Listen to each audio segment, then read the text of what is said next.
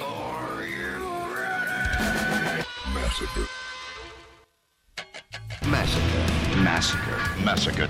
Don't you love it? Yeah. Well, look who's back in the big chair. Yep, you guessed it. It's Members Only Dave, and this is Massacre Radio, episode number 6 to be exact.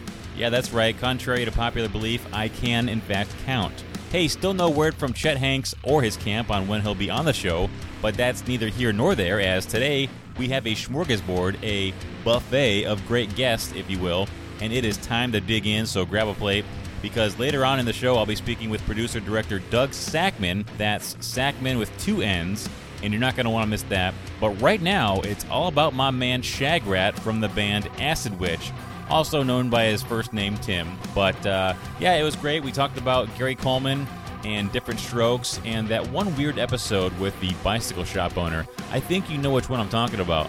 Let's check it out. It's Massacre Radio.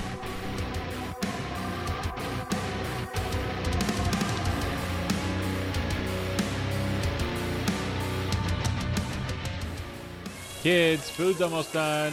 Hey, I hope you like your ribs medium rare there, Bob. Yeah, whatever.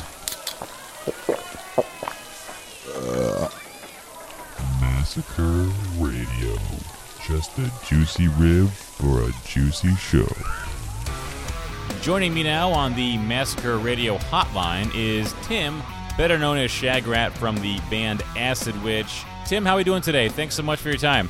Hey, pretty good. How you doing, David? Hey, in the immortal words of one Joe Walsh, I can't complain, but sometimes I still do. Now, for those who are unfamiliar, Acid Witch is a doom metal, stoner, psychedelic metal band.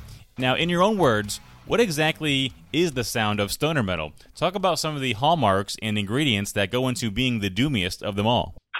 Well, it's interesting that you asked because we kind of get lumped into that because I think we smoke a lot of weed. But I wouldn't really say we're really fans of the stoner rock genre. We're kind of just like, I don't know, a weird kind of doom, death metal, punk influenced band, new wave of British heavy metal. A lot of the more like stoner doom bands we like are bands like Witchfinder General, St. Vitus, or Trouble, Pagan Altar, kind of older bands that sound more like Black Sabbath, but try to live up to that, I guess. But yeah, that's, I guess, my take on it. Let's talk about your live shows. What are some of the things you either do personally or with your fellow bandmates to get your mind right in order to perform? When I hear words like stoner metal, I guess my mind goes to the entire band ripping a 10-foot bong backstage, but what works for you? It might not be 10 foot, but there definitely probably is some bong ripping going on. Personally, I like to, slam a couple like Jack and Cokes, a couple beers before we play, just to kind of loosen up. I find my stage banner usually to be a little better that way. But lately, we've been doing more theatrical stuff. We actually just did a South, West, and West Coast up to the Pacific Northwest tour with Venom Inc. and Exhumed and Enforced. And we had roadie / all-around merch guy, crew member Sean would come out as a witch as we played, and he had this like glowing pumpkin. He'd pass out worms and like gummy worms, and you don't know which one you're going to get. You're going to get a real worm or you're going to get a gummy worm, kind of the trick-or-treat thing. Mm-hmm. And come kind of back on and do this like baby sacrifice thing where we have this like kind of really realistic, like real doll kind of baby, and he'd like pull it gummy worms out, and he'd have battles with Dr. Filthy, who's Exhumed's like chainsaw wielding gore doctor. Mm-hmm. If you've ever seen Exhumed that they'll have on stage. So that tour was great. I feel like we kind of upped that level a little bit more, with some theatrics and stuff, had a new stage banner and kind of like a cool castle set going on that we're doing. So, yeah. You just mentioned how you finished touring with Venom Inc. Talk a little bit about the highlights of that trip and some of these shenanigans and hijinks you got into along the way. Yeah, well, it was a great tour. I'm not going to lie. For that many people on the road, probably like 35 or 40 people, everybody got along really good. I, couldn't say enough nice things about the Venom dudes for putting us on. Mantis and Tony the Demolition Man Dolan were all really fucking great, would always like entertain us with heavy metal history stories and stuff from the new wave of British heavy metal days. But yeah, it was a pretty tight tour, but there was, I don't know, it was a lot of fun. Yeah, just kind of hanging out with those dudes every night, drinking some Jack, and pretty good tour, I would say. Acid Witch has been going strong since 2007. What are some things that keep driving you in the band to keep recording and performing music? Well, the band kind of came out of just like a little side project. Dave and I, Slasher Dave, met when we were teenagers working at haunted houses together, actually. So I think kind of our love for that and our love for metal, Halloween and drugs, and just always kind of got along and had this weird vision for Acid Witch. Both kind of knew what we wanted to do right away by being more of a like storyteller band and kind of having a mascot and, you know, going back to kind of that 80s thing where bands were maybe a little bit more focused on that, a little bit more conceptual. With that said, I think that keeps us like going. I find a lot of influence in it, like in the spirit that is Acid Witch and Halloween and horror movies, drugs and serial killers and aliens and weird metaphysical stuff. So I think it kind of encompasses a lot of different things where it doesn't, you know, get too stale. We can kind of pull from a lot of mystical elements with this band. Tim is my guest, better known as Shagrat from the band Acid Witch. Satanism has always fascinated me, and I know some of the lyrics in Acid Witch, among other things, revolve around it, so I wanted to ask you, what is it about Satanism that turns you on the most? Interesting.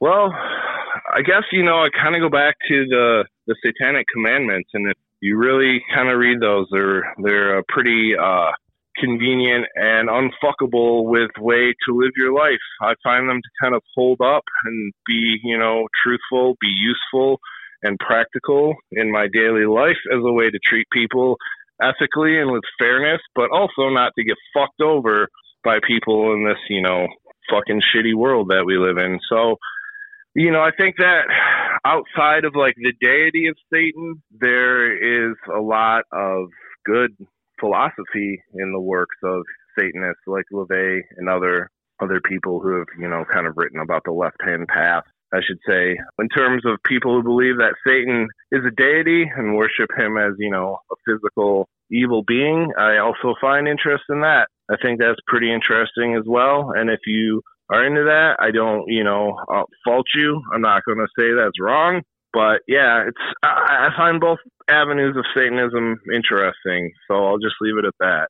Tim, I caught wind of these so-called sex-positive weekends. Can you tell us a little bit more about that and why it's important? Well, you know, it's important for everybody to have sex positivity, so, you know, you kind of feel good about yourself, but that's an old Steve DeRose thing. I don't know how often the good old Steve DeRose gets brought up on Massacre Radio. But, you know, he is a old Cinema Wasteland character. He's also known as the creepy stinky guy sometimes because of obvious reasons. But he is like just this crazy dude who would like go to Japan and bring back the craziest Japanese porn that you've ever seen in like garbage bags and then have a like typed out list stapled together on pieces of paper that you'd have to look at Cinema Wasteland and like see the titles. And yeah, so he was importing a lot of really bizarre, really extreme Japanese stuff. He liked to have sex positive weekends, and I always would have to wonder myself, like, who his partners were. But I guess somebody, you know, there's somebody for everybody. Well, you know, Tim, there's an old saying, there's a lid for every pot, and I'm pretty sure that applies here. Yeah, for sure. You know, in the past on this show, we've talked about reptilian humanoids, extraterrestrial beings, you know, stuff like that. But just in general, what are some of the more popular or unpopular conspiracy theories that you actually believe in? Well, I'm going to call back to, you asked me a question about the tour, and I was actually kind of crazy stories about the tour. And this is the craziest story, but I was waiting for this question because I thought you might bring something up like this. But while we were driving back from Denver, we're going through the mountains, and we were kind of talking about all the weird anomalies. We passed Aurora on the road, and me and the driver were talking about, you know, Sandy Hook and, you know, Aurora Massacre and the Batman links and, you know, Columbine and all this stuff and the Denver airport and all this stuff that revolves around this area. So we're talking about that. I'm watching the moon, and the moon is kind of over to my left-hand side in the sky, and it's a giant sanguine blood red crescent moon. And I note to the driver, I'm like, hey, man, look at the moon. He's like, wow, it's crazy. We go over a hill, and then all of a sudden, the moon is high in the sky. It's not on my left-hand side, and it starts to disappear behind this giant wall of fog. And within the snap of a finger, we are enveloped in a thick fog in the mountains of Colorado that came out of nowhere.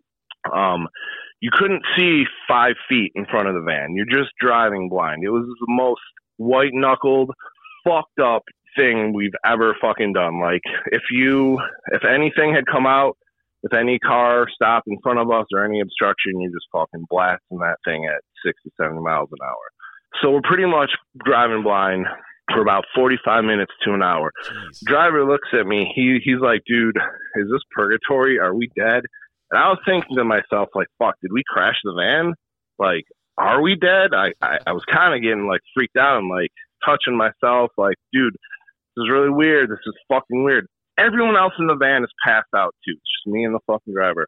So we get, like, I don't even know how much time goes by because it's just, we're so fucking white-knuckled. Finally, as quick as the fucking fog hit, it dissipates, and it's like a fucking clear-ass starry night. But the moon, look up at the moon, it wasn't a fucking crescent moon at all. The moon now is a fucking half moon. And we both, me and the driver, look at each other and are like, dude, what the fuck? I'm so fucking glad you are here and you saw this shit too. And this shit didn't just happen. We both, like, I don't know, dude. It felt like we went through some time portal or a fucking time slip or something fucking weird, man. That was, like, honestly the craziest shit. We were both pretty fucking freaked out by that. And I don't necessarily find it, like, that coincidental that literally right before this fucking shit happened, we were fucking talking about this shit. Oh, and by the way, the driver also said that when we were in Seattle, he was staying in the van and he was having these really lucid, vivid dreams that, like, alien beings are coming in and out of the van and, like, talking to him and stuff. I think it's kind of exciting, to be honest. It's interesting. All right, Tim, the moment we've all been waiting for. Everybody's been asking me to ask you this, so I'm just going to come out with it. What are your 3 favorite sitcoms of all time, and maybe one you might think is entirely overrated? Sitcoms. Well, going to go with Roseanne for one. That was kind of grew up on Roseanne and, always enjoyed, like, felt like that was the show back in the day, kind of white trash family show, and, like, the kids I related to. I always like the Halloween episodes and, like, how yep. Yeah, the comic book stuff with David and Darlene. That was like, I was reading Sandman in the 90s and all that Neil Gaiman stuff, and just, so that's one of them. I also like the sitcom Freaks and Geeks just because of the connection to Michigan. The dude who wrote it or created it was actually from Mount Clemens and kind of grew up, and there's a lot of Rick kind of by where I did. So there's a lot of, like, humor and just inside jokes on that show. You know what show I always fucking liked? I always liked the show Different Strokes. I don't fucking know why, but anytime fucking Different Strokes is on, I'll watch that shit. It's just a good fucking show. I don't know. It has that, like, every episode's always fire. There's always some, like, great 80s lesson to learn, child molesters, don't fucking drug episodes, just crazy shit. So, yeah, Different Strokes. Great theme song, too. Tim, we'll get you out of here on this. I know you're into horror movies, and I don't know if you've seen, but the price of some of these older horror VHS are just skyrocketing and have been for some time now. What are your thoughts on VHS collectors and just new VHS releases in general? I guess the interesting thing about a lot of that stuff is that, I guess manufacturer shelf life on magnetic tape was approximately 30 years. So a lot of those tapes are kind of going to be hit or miss now, whether they're, going to be mold filled or, rotted out. So you're kind of playing a bit of a gamble, I feel like, when you're collecting analog tapes. With that said, if you got the money to fucking do it and it's rare shit, and I know being a collector for years and before this shit was popular and people were looking for it, how rare some of this stuff is. So it doesn't upset me that, like, if somebody's got the money to drop, a couple grand on a OG Tales from the Quad Dead Zone or OG, fucking lunch meat or something, go for it, because those tapes are fucking rare as fuck at this point, you know, and they're artifacts. You're probably never going to find that shit in the wild anymore. But the shit that sucks, and which I don't understand right now, is the like, hey, it's you know, a sealed copy of Ghostbusters or something, $5,000. That shit, I'm imagining, is kind of all like shill bids and fake shit on eBay. But I do see more and more of just common movies, people, you know, selling them for crazy amounts. But I don't know if that's real. You might have to, you know, tell me if you think that's real or not, like just some of that shit. But yeah, if it's truly rare, truly fucking rare, shot on video stuff, tapes that were manufactured in the hundreds, fucking drop that fucking grand on it. Fuck it, dude. You know, Tim, I'm with you on the whole VHS thing. I mean, why would anybody want a sealed copy of Raiders of the Lost Ark or The Land Before Time, especially with it being sealed? And you mentioned mold and that kind of stuff. The shelf life, it's not going to last. So who's to say it's not going to be molded or destroyed on the inside entirely? You know what I'm saying? Yeah, exactly. And are you even going to watch it? Do you care? I mean, especially in like 5-10 years, as technology increases even at a more rapid rate, and we're in more of a metaverse and more of the digital universe, like, are you going to fucking care about this tape that like you probably won't even be able to play? It's harder and harder to find VHS players. That's the other thing too, is players are getting harder to find. Not only that, but they're hard to find with the remote. So it's one thing to have a functioning VCR, but it's another entirely different thing to get one with a remote, because that does matter, you know? For sure. But yeah, I don't know. The whole, like, as far as the new VHS and people, you know, releasing a lot of stuff on VHS, that also doesn't really appeal to me in a way. Like, I understand the collectability to it, but to be honest with you, I'd rather just watch the fucking movie on like a DVD or Blu-ray at this point. The only shit I really watch on VHS is stuff that is unavailable on those formats, because one, I don't want to ruin my tapes, so I don't play them a lot. I watch it streaming or digitally, and, you know, I don't know, new shit, and especially shit that's just like you could also just buy on Blu-ray or DVD or watch streaming. Like, oh, here's some custom Halloween with some fucking artwork by some dude, 50 copies. Like, I don't know, whatever. To each their own, but yeah, I don't get it. I you know, I've always been more about the movie. I've always told people I have a lot of fucking movies because I like to watch movies, and when video stores went out of business, you could buy them all for $1. So I'd take fucking $100 and I'd go and I'd buy 100 fucking horror movies, and I'd watch them all. And like, I wouldn't do that if like tapes were the fucking prices they were now. No way. Like, fuck that. Tim, if people want to connect with you online, how can they go about doing so? Well, you might find me on Instagram. That's my only social media. My account is Dogs of Gore, or you can probably just search Acid Witch or Shitfucker. Find me that way. Or my email is D as in dog, and then Beat, B-E-A-T, Destroyer, like the Kiss album, at yahoo.com. And that's about it. What's on the horizon with Acid Witch? What are you guys working on? Anything lately? Well, with Acid Witch, we're working on a new EP for Halloween. Going to try to have an accompanying video for that, actually, that me and Dave are working on right now. And then probably working on another full length, and kind of in talks for some other tours right now, but we'll see. Nothing concrete. And then with Shitfucker, hope to do another record someday. Dick, Demon Bitch, a.k.a. Richard Spider, moved to Philadelphia back in 2020, so that kind of put Shitfucker on hiatus for a little bit, but still homies, still, you know, see him every once in a while. Been talking about some new Shitfucker ideas, so Shitfucker's a band that, like, if we're going to do it, it's really got to fucking kind of push the envelope and be extra fucking filthy. I don't really see the point in, like, doing something that's kind of, like, half filthy or like half offensive. It's got to be kind of pretty what the fuck kind of idea.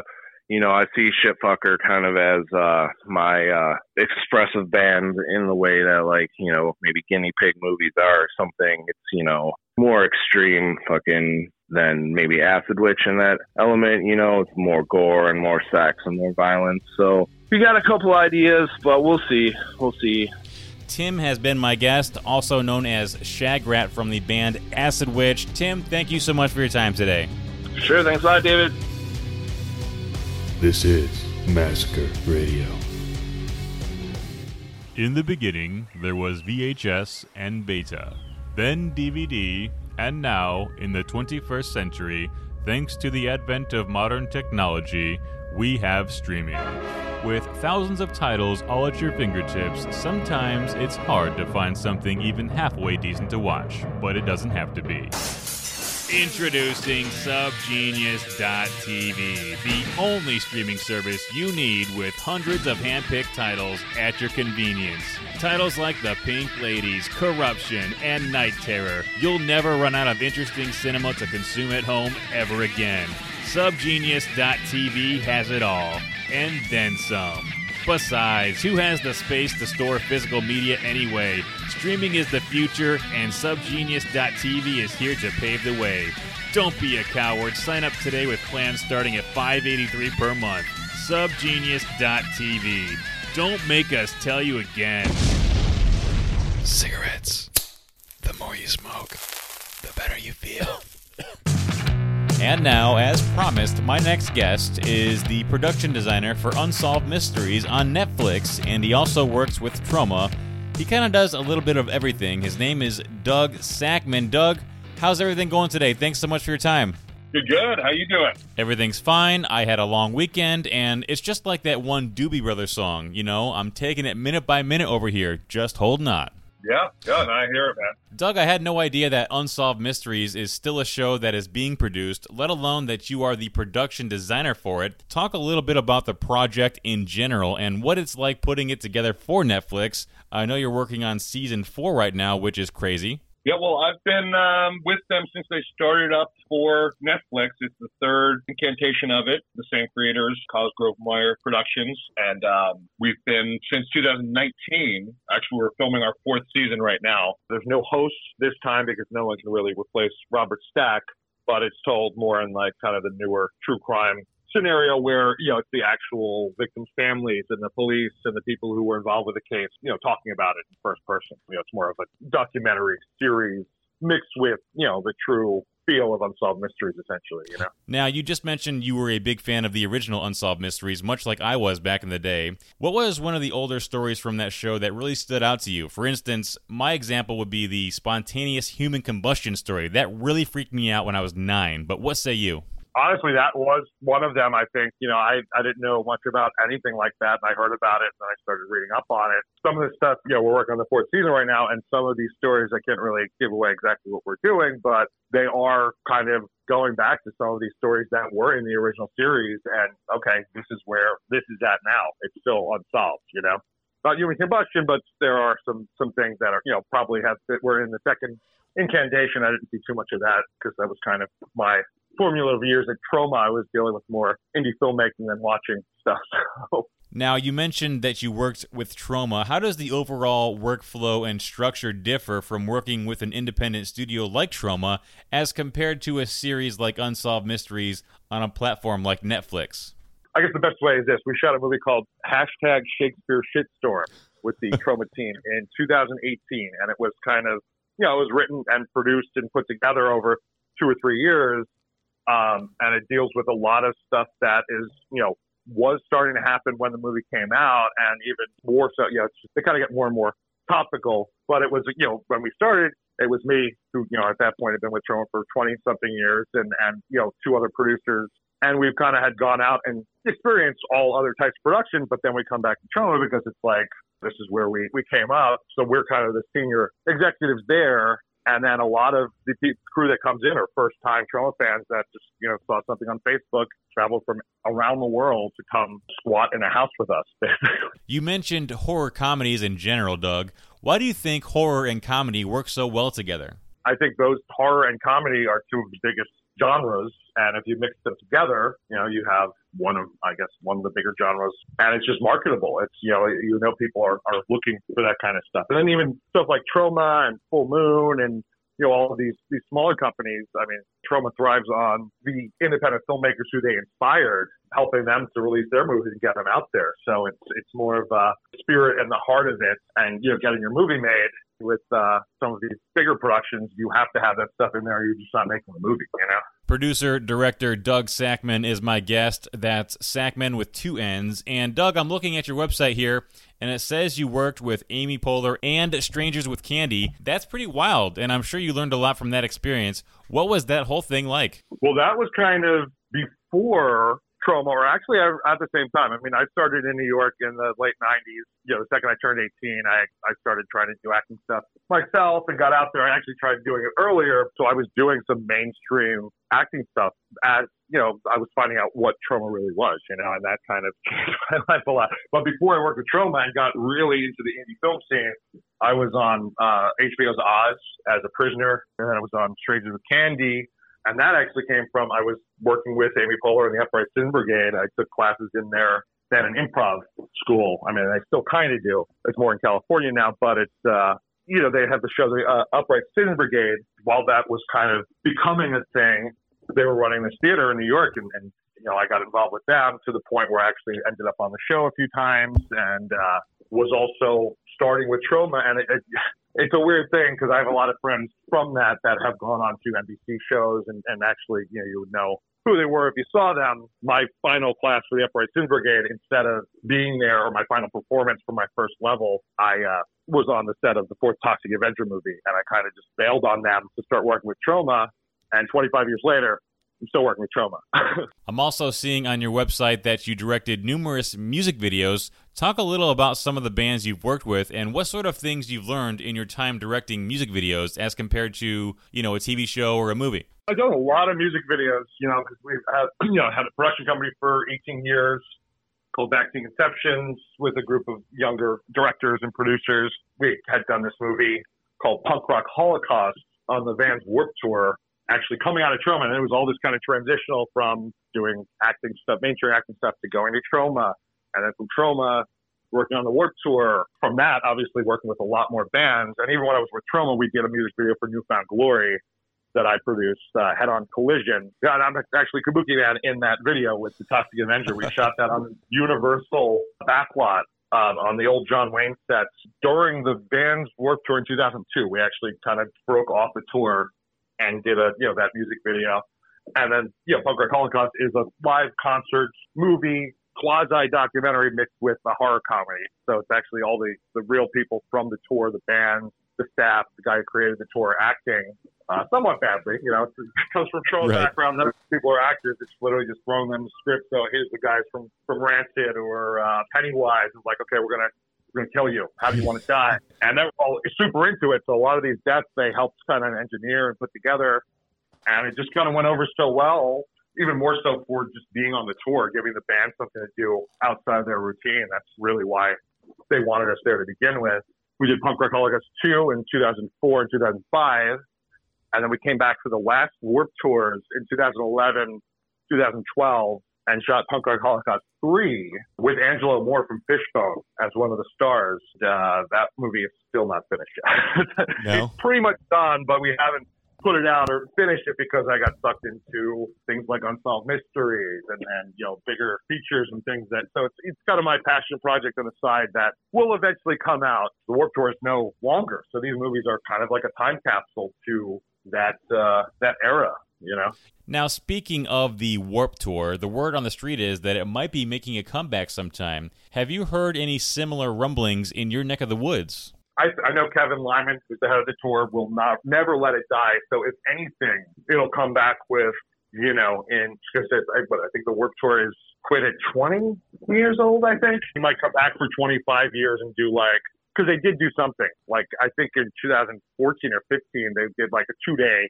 I think they did one in LA and one in Vegas. It's Warped Tour, Summer to Remember or something like that. Kind of like a retrospective of the tour. I don't think they'll ever do a full national tour again because, everyone's getting older and they got kids and this kind of stuff. But they'll probably do the one, a Lollapalooza type thing. Here's a 3-day Warped Tour festival or something like that, Does a movie need full frontal female nudity to be entertaining, even in the least? Doug, your thoughts? And so I guess a little bit of a loaded question. It's yes or no. I mean, it really depends. Back in the day, I mean, and for trauma movies, I would say, you know, it is part of the formula that we do need to have some nudity in there. And, you know, obviously, you know, the more attractive nudity for most horror goers is female nudity, but then there's also, you know, female fans and you know, gay horror fans and that kind of stuff. So there has become, I mean, trauma's always been an equal right. For every naked woman in a trauma movie, there'll be a naked man. You'll see full frontal male nudity. Yeah. It might not be the attractive full frontal male nudity, but it's there to kind of have the balance. And, you know, a lot of times it's more for a joke or a shock value or something like that. But, I mean, more and more, I mean, I've watched so many horror movies, newer horror movies, a lot, you know, mainly A24 horror movies and this kind of stuff. But, you know, none of them has nudity anymore. There's no nudity in a lot of these, you know, more mainstream horror movies because they're like, oh, we got the horror. We have some celebrities in there. We don't need to, like, put nudity in there so people will see it. And it's also different because pornography is so readily available. You know, a lot of times when nudity is in there, they'll get a negative mark on their review. It's like, oh, they just threw some nudity in there, so they had it, you know? Yeah, you know, I guess anymore these days, it kind of seems like it's old hat or kind of like a hack bit, you know? Unless it's like, you know, done for a reason and it makes sense within the movie or, you know, or in a fun way. I mean, a lot of times when you see nudity in a movie, it's done in a very winking way. It's like, we know what we're doing. We know why this is here. And it's here for you guys, you know, to add a little something to it. You know, back in the day, it was obviously, you know, I'm not to say I'm not a fan of it, but, you know, a lot of gratuitous nudity for no reason other than just to have put it in there. And there's definitely a lot less of that now. It's not just there for the sake of having it, you know? Other than working on the latest season of Unsolved Mysteries, what else do you have in the hopper? What else are you working on? We are actually working on the Blu-ray release of Hashtag. That's in the title. It's very important. Lloyd Kaufman, president of Trauma Entertainment, creator of The Toxic Avenger, and director of Romeo and Juliet, which is written and produced by James Gunn of, you know, everything fame, Marvel and DC. Yeah, that was his first movie. So this is kind of a spiritual sequel to that. So we're working on that, you know, really pushing that out there. But then we are working on a sequel to one of Lloyd Kaufman's original superhero classics, Sergeant Kabuki Man, NYPD. Ooh. Which is, you know, kind of the Donald Duck to Troma's Mickey Mouse, which is the Toxic Avenger, Tromaville's favorite hideously deformed creature of superhuman size and strength. So they have, you know, these superhuman heroes who are their flagship characters, and we are bringing back Kabuki Man for his proper sequel because the Toxic Avenger, in the meantime, has a remake, Hollywood big budget remake coming out. So this is kind of every 10 years, Trauma is kind of on the line of both of these things. Peter Dinklage is starring as the Toxic Avenger. I had no idea. You had me at Peter Dinklage as Toxie, but you throw in Kevin Bacon into the mix. You have a recipe for a killer cocktail. That sounds like it's going to be awesome. It's real. It's done. I haven't seen it. Boyd is in it, and he's seen it. He has his full blessing. Some of the Trauma team has seen it in previous screenings, but it's Peter Dinklage as the Toxic Avenger. Kevin Bacon and Elijah Wood are the villains in the movie. Dude. And it's produced by Legendary Pictures, who did, you know, Godzilla vs. Kong. They're responsible for the Godzilla remake and rebirth kind of thing, Pacific Rim. And now the Toxic Avenger is going to be their new property, or is. It's just they filmed it before the pandemic, or, you know, as the pandemic was starting, they got it done. It was in post-production through the pandemic. And because of that stuff, I think, you know, just the scheduling is really what they're trying to figure out right now when it's going to come out. But I would say it's probably going to come out before the end of the year. No, that's going to be great. I'll have to keep my eye out for that. Doug, if people want to find you online and connect, how can they do so? I know we discussed DougSakmann.com with 2 N's, but where else can they find you? Pretty much it's all, you know, I was lucky enough to have, get my name for everything. So on Twitter, Facebook, Instagram, you know, the website is all Doug Sakmann, at Doug Sakmann, and DougSakmann.com, DougSakmann. Doug, you sound like a very busy man, but I would love to speak with you again sometime on Massacre Radio, so let's do that. What do you say? Yeah, I am totally with it. And I love Massacre Radio. I'm glad you guys are doing that, the podcast now, and you know, Lewis has put out some incredible works. You know, he's supporting the very subversive filmmakers. You know, they're the ones that are further on the fringes of society. So we definitely appreciate that. Doug Sakmann has been my guest. Thank you so much for your time today. Awesome. You too. Thanks so much. Massacre Radio. And just like that, Massacre Radio Episode 6 is in the books. Even without the help of Chet Hanks, we still got it done. But before we get out of here, I did want to thank both of my guests, Tim, or Shagrat, from the band Acid Witch, as well as Doug Sakmann, who you just heard from. Stay tuned next week for Episode 7. Who knows? They keep getting better and better, and you just never know who's going to pop up on Massacre Radio. I'm Members Only Dave, saying keep it between the lines. I'll talk at you next week.